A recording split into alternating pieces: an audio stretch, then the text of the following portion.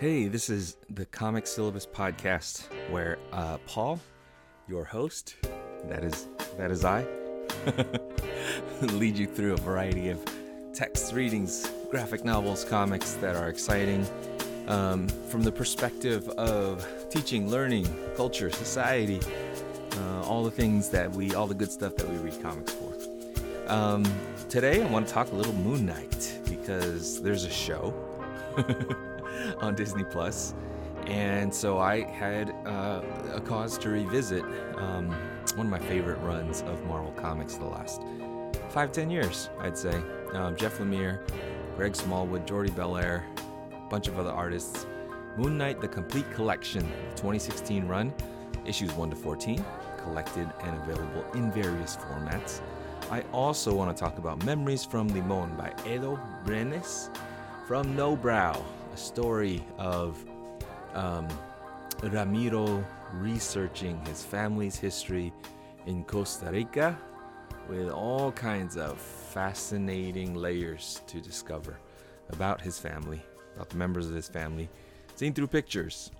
And also a few other comics that I've been reading and I look forward to reading with you.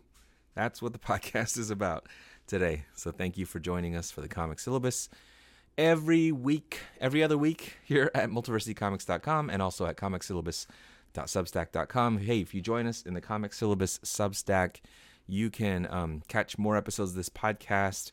Also, a greater variety of things that I dig into in the world of comics, broadly speaking. And, you can also support me in the work that I do. The reading that I do, the trying to get the word out about great things. We try to read stuff that's on the beaten track and off of it here at the Comic Syllabus. And so you can support the work at comicsyllabus.substack.com. And in addition, multiversitycomics.com is a great site where a bunch of intrepid comics journalists and interviewers and reviewers dig deep into the culture of comic books and comic-related media and all that kind of stuff. So check out all the great stuff there. All right. Well, today I want to talk a little Moon Knight with you. If you caught the first episode of the Disney Plus show, you might have mixed feelings about it. This is the first of the Disney Plus shows that I have shown to my family, my immediate family, my partner, my daughter, and they've been like, no thanks. Everything else was intriguing, was connected to this bigger MCU, cast of characters, and they could find a hook. Unfortunately, Moon Knight had too many things that would ward them off. A little bit of creepiness and no familiar characters. So they're out. Sadly, I will be consuming the Moon Knight show in the loneliness of, my living room with on my phone, probably. But I enjoyed it. I thought it was a fantastic performance by Oscar Isaacs, and I think what promises to be a departure, but not a solo departure. I feel like the MCU is skewing in different directions, going a little harder at the horror, going a little harder at the family-friendly stuff, going a little harder at the, multiversal intrigue, going a little harder at the, at all the directions. And it's fun. I think the upcoming Secret Invasion stuff will be fun. I think super looking forward to Ms. Marvel and She-Hulk. There's going to be stuff that is right in our wheelhouse as a family. But Moon Knight is not that thing. So it's interesting for me to contemplate the idea of watching this. I think MCU and lots of other connected comics media has allowed this very lonely passion of mine, these universes, these worlds, these characters, to become suddenly something that has cachet beyond the nerdom that I live. For me to go to my job as a teacher and to have kids wearing the same superhero t-shirts that I have underneath my dress shirt. Just a couple days ago, my student was wearing Mandalorian shirt. Shout out to this student who just has a fantastic wardrobe of awesome Marvel shirts and Star Wars shirts. And I was like, "Oh, I like your Mando shirt." I got one on too, and of course, under my button-down dress shirt for work. Um, so to have these characters be so relatable and so blockbuster, and so sort of universally recognized, is has been a trip for me, and I'm sure for all of the other 40 and 50 something nerds like me, the John Favreaus of the world, who somehow get to make our adolescent fantasy characters, the cultural hegemonic force that they are. Um, eh, but it's interesting. Moon Knight always sat in kind of a funny place because there's a corner of my comics interest that later me always thought was a little bit weird about 13-year-old me, and yet 13-year-old me loved that stuff. And that stuff would be, your Daredevils and Frank Miller era Daredevils, and your Batmans and Frank Miller era Batmans as well. Anything that sort of had that dark nightishness. And so I remember being in my teens in the 90s and being sort of fascinated by Moon Knight. Actually, at first, I was a little sad because in my early adolescence, I invented a character at one point. When you have dreams of being a comic book artist, and except you can't draw. That's my story, at least. But I had invented this character who was sort of part vampire and had cool capes because I was really into Todd McFarlane's crazy cool long capes, and very dark, and really I didn't know the character Moon Knight at the time, but what I had done is eventually reverse engineered a Moon Knight, and then when I found out that there already was a Moon Knight, my character even had Knight in their name. I was sorely disappointed. I was sure that my invention, which was destined for the comic pages, would now be nothing but an act of copyright infringement. So I was not. I remember late, actually a little bit past my comic book collecting days as a teenager, when the artist, what was their name? Was it Stephen Platt, who was just sort of arriving on the scene as a post Image founder era artist. Was going to start drawing Moon Knight, and people were like, wow, that's so cool. And I never really had a strong attachment to the character, apart from this tangential sense that they belonged in this world. I guess I use that pronoun advisedly. They belonged in this world where these very dark characters lived. And I felt like my departure from comics in later adolescence, when I started to, take literature and philosophy seriously and left comic books behind, at least until I read, a bunch of other stuff, Mouse and American Born Chinese and Y the Last Man, that brought me back later, was exactly that these characters in my early teens represented a kind of impulse of darkness that I was trying to grow beyond. They satisfied something in me that I know stays with many people into later years, and fills a cultural space and an imaginative space and maybe a psychic space. And I didn't really turn to that anymore, and I didn't feel like I needed it. Something that really loved the Punisher when I was 12 years old, and at 15, a kind of idealism brewed in me that really found that stuff something I would want to leave behind as I was maturing and growing toward a different light. But I think that part of me, which was I think a part that felt voiceless, maybe even a victim, and then attached those feelings to a desire for a kind of righteous vengeance. That part of me morphed into something else. I think it morphed into what would later be probably derisively called a social justice warrior. That I always think about that part of me becoming the thing that compelled me when I went to college to study social work.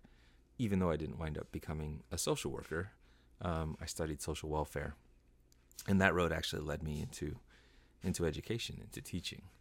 But when I envisioned social work, I envisioned entering into some of the places in people's worlds that were like parts of my own world, really maybe traumatized by, just by things I'd experienced in life, the darker corners, and wanting to be there to somehow, with whether it be with fists or with policies or I don't know, some kind of resources to make things right, you know.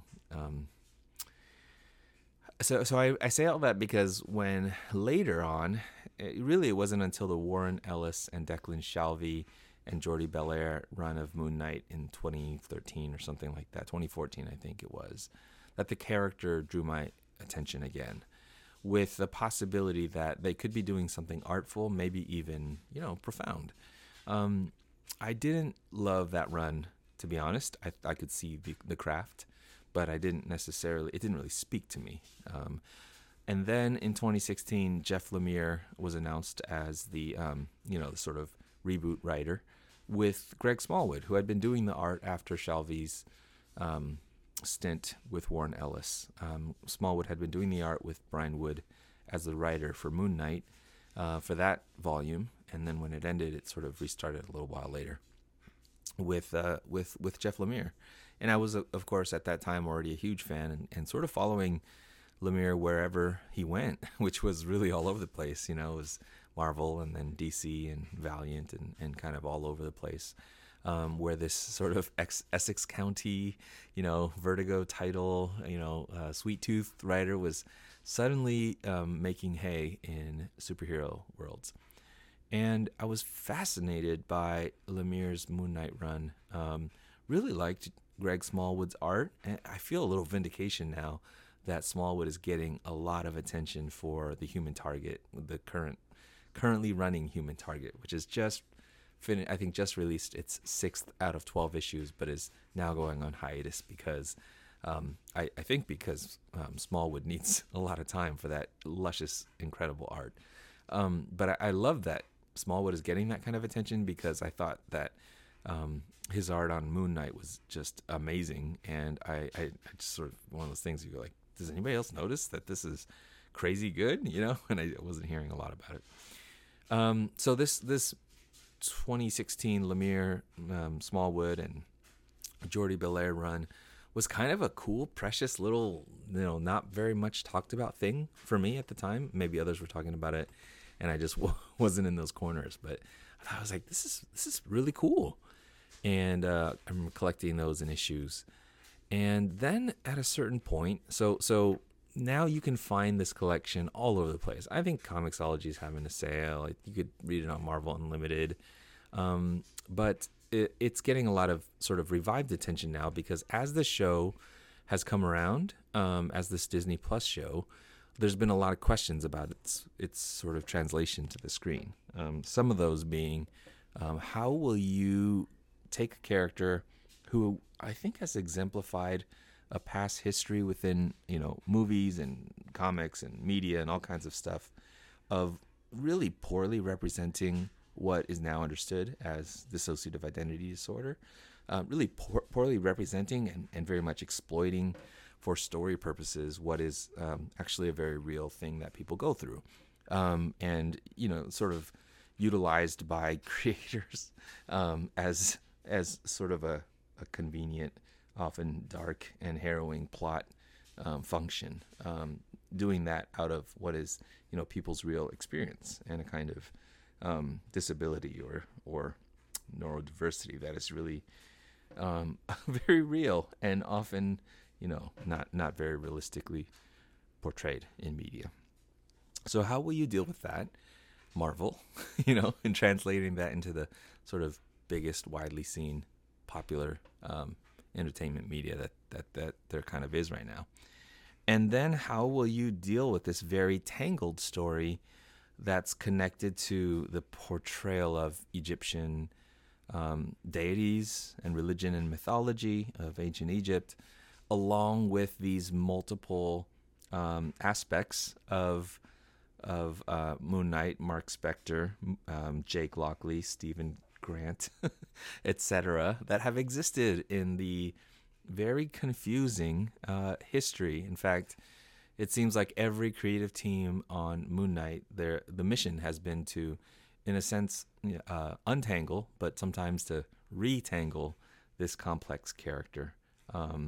Is this Khonshu? Is this Mark? Is this Steven? Is this Jake? How exactly does it all work? And how do you figure out all this stuff about this cast of characters? Not to mention the very problematic cast of villains that has been there in the past. You gotta avoid the traps of looking too much like Batman.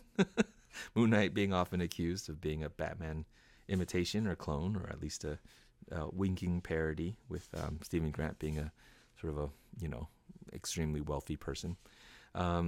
You have to deal with the darkness of this notion of Spectre being a mercenary, and what are you doing in Egypt except to continue the exploitation and pillaging of other peoples and cultures, and then how are you avoiding that yourself as creators based outside of those cultures. So Marvel Studios got to walk this fine line, and you can draw from some things, but similar to what they had to do with Black Panther, where there was maybe something intriguing and rich at the heart of many of the things, many of the ideas and impact on culture or resonance with culture, but a whole lot of problematic stuff that you just can't represent the same way that they were first presented in the 70s or 80s or even 90s or even 2000s, right? So how will you do it? I think that's been an interesting thing to watch, and of course that's ongoing. We're still watching. Like, I thought the first episode, well, I guess I would say this: I would feel less confident about what Marvel Studios was doing, what those TV showrunners and writers are doing with Moon Knight, had I not read Lemire's 2016 run and seen the interesting thing that, to me, that Lemire, Smallwood and company did. Because I think by the time Jeff Lemire was writing this, some of those similar questions, problem spaces, were in the forefront of their minds. And so what you have is, I don't think it's great comics or great storytelling to just, make your story about answering those questions. But I think at this stage, being able to pose the relevant current questions to the story, and making an intriguing story out of that, is the challenge and opportunity. And I thought that the 2016 Moon Knight did it in a really interesting way. And, a couple of ways that it did that is, for one, it put us in a position where not only unreliable narrator, which is of course one of the problems of when some sort of some version of multiple personalities or dissociative identities are used in media, is that this notion that they are, right, like, thoroughly unreliable, often aggressive, usually some side of it conniving and evil. It's the story has to be built not only on unreliable narrator, but really this truly, multiplicity of self and multiplicity of perspectives view of the world, right?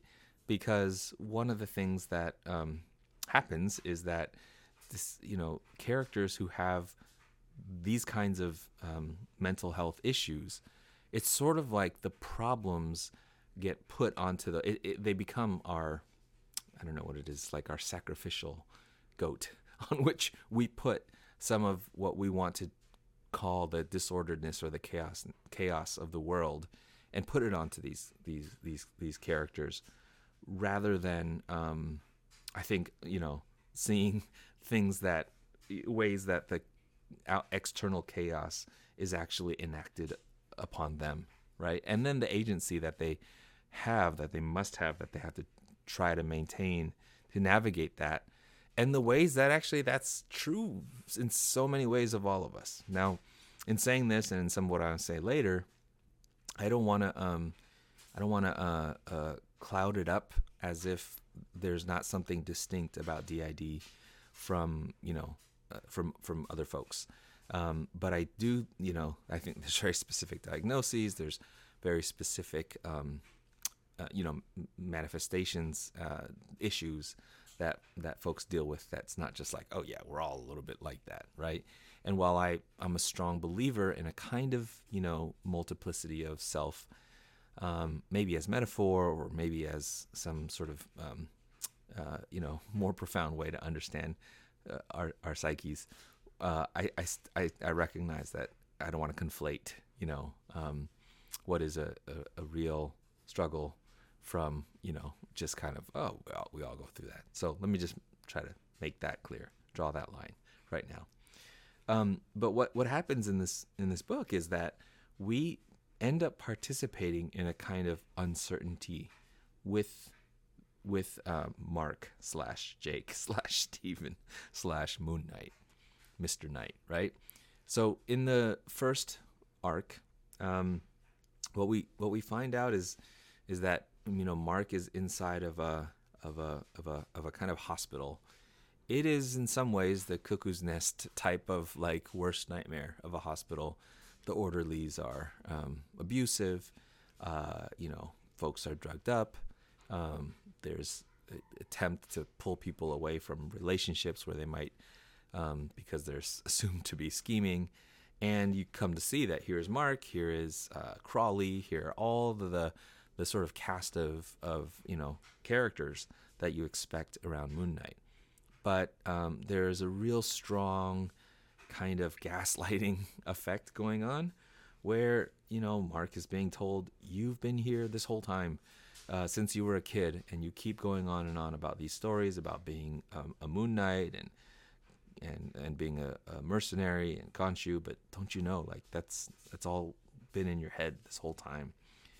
And for a while, minor spoilers here, for a while, there's, I think, an openness in the story, the way it's told, to that actually being very possible, because kind of the craziness of this thought that, hey, that might not be my psychologist or therapist, that might actually be Dr. Emmett might be, what is it? Is it Emmett? Ammut, the Egyptian god, or say like, these orderlies might in fact be some kind of spiritual or demonic or whatever, some kind of magical, mystical creatures, right? Like the sort of what is real sense, and the real possibility that maybe this is not real. It's that kind of jarring, very rooted in the person's experience, where you're really seeing some things from doubt to like absolute belief through the person's perspective, and it includes a lot of self-doubt as well.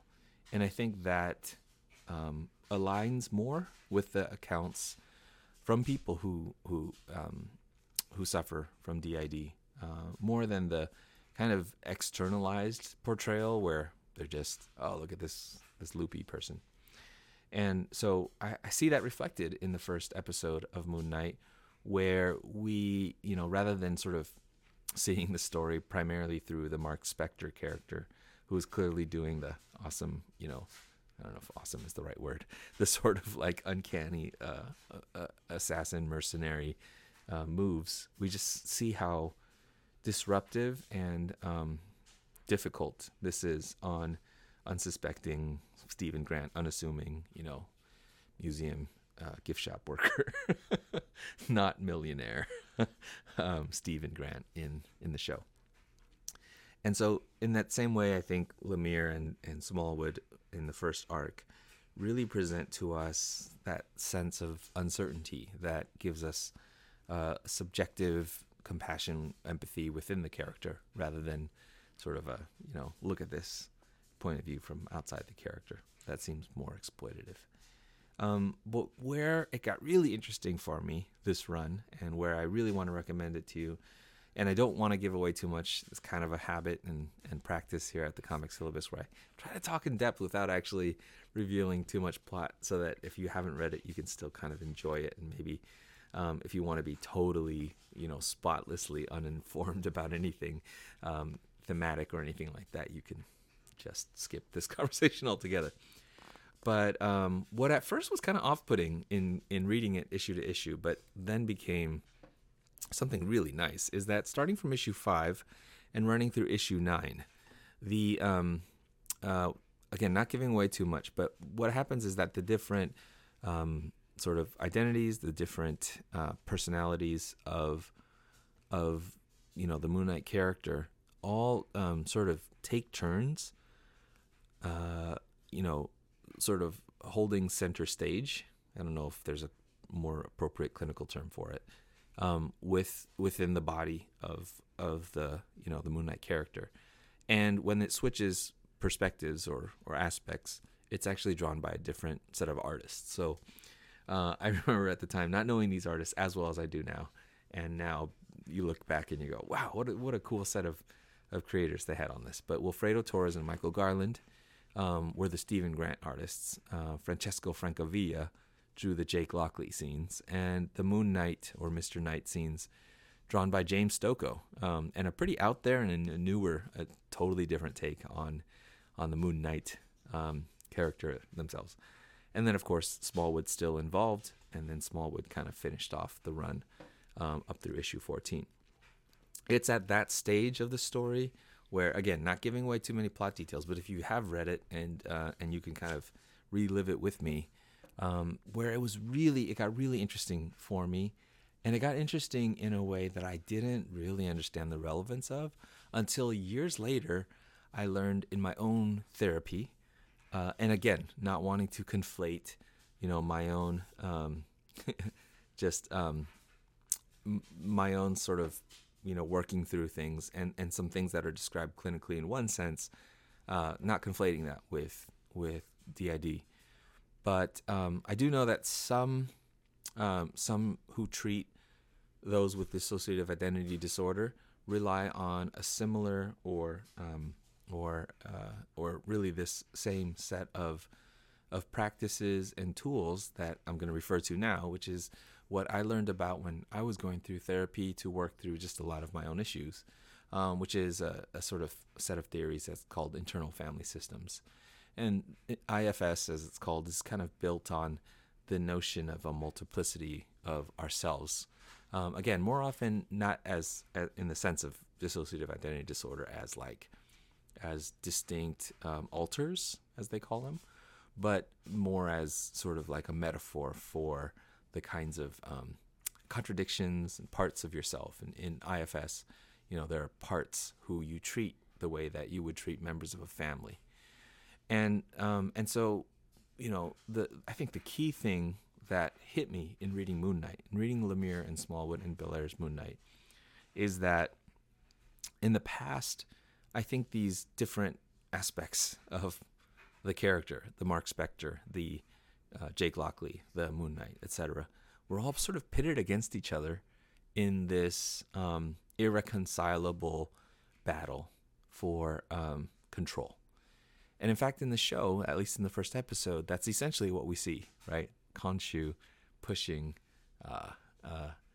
Stephen Grant to give up the body so that Mark Spector can take over as the more favored personality. But in Lemire and Smallwood's Moon Knight run, and I'm curious to see if this is something similar that happens in the show, what ultimately happens with all of these different, artists who are drawing these different different aspects or the different alters, is that they have to come to a kind of reconciliation. And I remember reading that in the comics at the time as like, wow, that's very moving. And then really being bowled over now looking back at it, because since then, having done this work in therapy, where I realized that these parts of myself that I want so much to disappear, they are there because they play a role. They play a role that in my life, these parts play a role. These parts of me play a role in my life because past traumas, past struggles, past needs, these parts arose to meet those needs or to protect me, or my inner child. And what happens is that when I try to just eliminate them, then that which they're protecting feels threatened, right? And for folks who have been through trauma, and I don't pretend that I had the same amount of adverse childhood experiences or traumatic experiences that others have had, but I know that for what I have been through, there are parts of me that exist in response as a protective thing, and they get a little overwrought. They get a little overeager to they sort of overserve their function. But the answer is not for me to then try to eliminate them. They're there for a reason. But instead, within IFS, the self, the sort of your grounded self, right? Your best, truest self, invites them to maybe put down the fire hose, the urgency, and play a different role. Play a role that's embedded in compassion and in mindfulness, and to play a role in taking care of this family system within ourselves, right? And and I know, again, this is where it's different. I think IFS doesn't apply directly to DID because folks who have dissociative identity disorder have to be careful about what is that self, or what is that alter, who is that alter who might sort of be at the center to speak to the others. But what you see in Moon Knight by Lemire and Smallwood is you see a conversation between these alters and a recognition that we have been through something, and that is why you are here. And I need you. I'm going to need you. But I need you to not be that right now. Mercenary or cab driver or whatever you are. I need you to not be that right now. And I need you to chill, because I'm going to need you later. And I have never seen a story involving people, supposedly with multiple personalities that handled it that way. I know I'm giving up a little bit of more of the thematics than the actual plot. And then it goes somewhere from there, which I won't give away. But that was what was fascinating and in a way wonderful, in a way, the way that the Lemire and Smallwood run dealt with Moon Knight's, history and these different aspects, these different alters, with a kind of acceptance, compassion, and agency that I had just not seen in fiction. And some parallels to that were really important for me in terms of coming to a kind of reconciliation or wholeness with parts of myself. And so that is not very much Easter eggs about the the Arthur Harrow character, or what's going to happen with the multiversal possibilities about Moon Knight. But I do think that what it is for me opening up, maybe these stories will get into that space, of exploring those character possibilities, and maybe that will be super interesting. Whether it is as a TV show or not, whether it is on Disney Plus and in the MCU, I am grateful to have had Moon Knight by Jeff Lemire, Greg Smallwood, Jordi Belair, a bunch of other artists, as I mentioned before, as a good run to read. So I just want to recommend that. All right. Well, let me pause and transition at this point. And just talk about a couple other titles. I have been teasing about the podcast that I would talk about Memories from Limon for a while, and I want to talk about that book. Again, I'll try to do the same thing. It's a spoiler-ish, but not plot spoily reading of the book by Elo Brenes from No Brow. Came out last month. I think around March 2020. But before I get into that, let me just drop some teases about what's coming ahead, because my hope is that some of y'all are reading with me. Hope some of you maybe just fire up this podcast and just want to hear about some stuff, and you can say, it's not for me, or it is for me, or whatever. That's all good. But I've been talking for a while about some of these books, and others are new in my collection. So these are things to come in the next couple weeks. All right, first of all, I've been promising for a while, a number of episodes, to talk about Squire by Sarah Alfagi and Nadia Shamas from Quill Tree, which is a branch of Harper Alley. This YA-ish graphic novel, although not just for YA. Please don't count yourself out if you don't consider yourself a YA graphic novel. Really beautiful book, and I've now read it a couple times, and I'm so excited about this book that I didn't want to actually talk about it alone. So there are some folks I am hoping to talk about this book with on this podcast soon to come. All that means is a promissory note that we will touch on Squire, and if you haven't gotten it yet, I'm gonna say highly recommended. I'm gonna say get your hands on this book, library, or order it from your comic shop, whatever you need to do. It's a great book. I liked it a lot. If you like things like, let's see, endorsements from G. Willow Wilson, Saladin Ahmed. There's also, if you liked Nameless City, if you're just into some adventure, this is a good one. So we will talk about Squire in this podcast in a future week, hopefully with some friends. I also have been talking about, what was the other thing that was? Yeah, I'm continuing to read things that are either on Substack or connected to Substack. I'm gradually, in some things that there's some things I'm keeping up with on Substack. I've been reading the Three Worlds, Three Moons stuff, and I definitely want to talk about that at some point. That too, I'm kind of waiting and hoping for a friend to talk about it all with. But I'm also, reading Rodney Barnes's work. Rodney Barnes has this great Substack. I think I mentioned it last time, called Dark Apocrypha.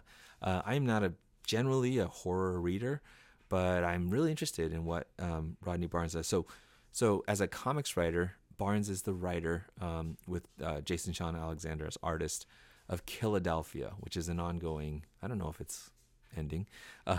It's in the 20s, I think, early 20s maybe, issues, an ongoing series from Image Comics. And so I've been kind of catching up with that so that I can read more of Barnes's Dark Apocrypha Substack stuff, with a little cognizance of the world of that Barnes is creating with co-creators. And if you didn't read Killadelphia, I think it was an Eisner nominated series that is really a vampire story, but the vampires, as it turns out, and this is giving away a little bit at the beginning, but like John Adams, the second president of the United States, he's sort of like still around as like head vampire, and then you have like generations and generations of vampires, and they're getting ready to do the vampire takeover. So there's a little bit of American history, and then there's a little bit of like tough cop. There's like a dad cop and a son cop, and they were formerly estranged, and now they're kind of on the case about the vampires. So and then there's a good amount, I think, of thoughtfulness about race, class, and social position as it might relate to a vampire story. So that's intriguing. And besides that, Barnes's Substack is so interesting because one minute it's like horror stuff, but like cool, like socially relevant horror stuff. And then the next minute it's like Magic Johnson, because I forgot the name of the show that's about the Showtime Lakers that's on HBO. But I think Barnes is, I don't know, if producer or writer on that show, part of the creative team on that show. And if you know me, that's right up my alley too. So anyway, kind of into Rodney Barnes's work right now, and that's another thing that I've been reading. And in addition, here in my stacks, some things that I plan to talk about on the podcast coming up. Maybe next episode, maybe the one following. One is that I was really remiss in not reading earlier Aminder Dalawal's Cyclopedia Exotica. Now, this was a 2021 book from Drawn and Quarterly. I had no idea about it. I saw it and, it looked interesting, but didn't really understand it too much. So picked it up and started reading it, and I'm so interested in where this is going. Cyclopedia Exotica is about cyclopes, and then cyclopes as they would exist in our modern world.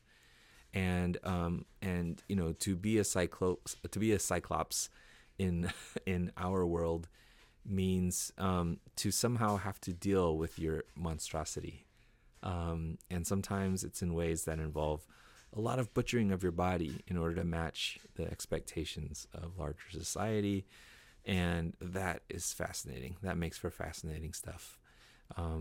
And in the end, of course, it's humorous. It's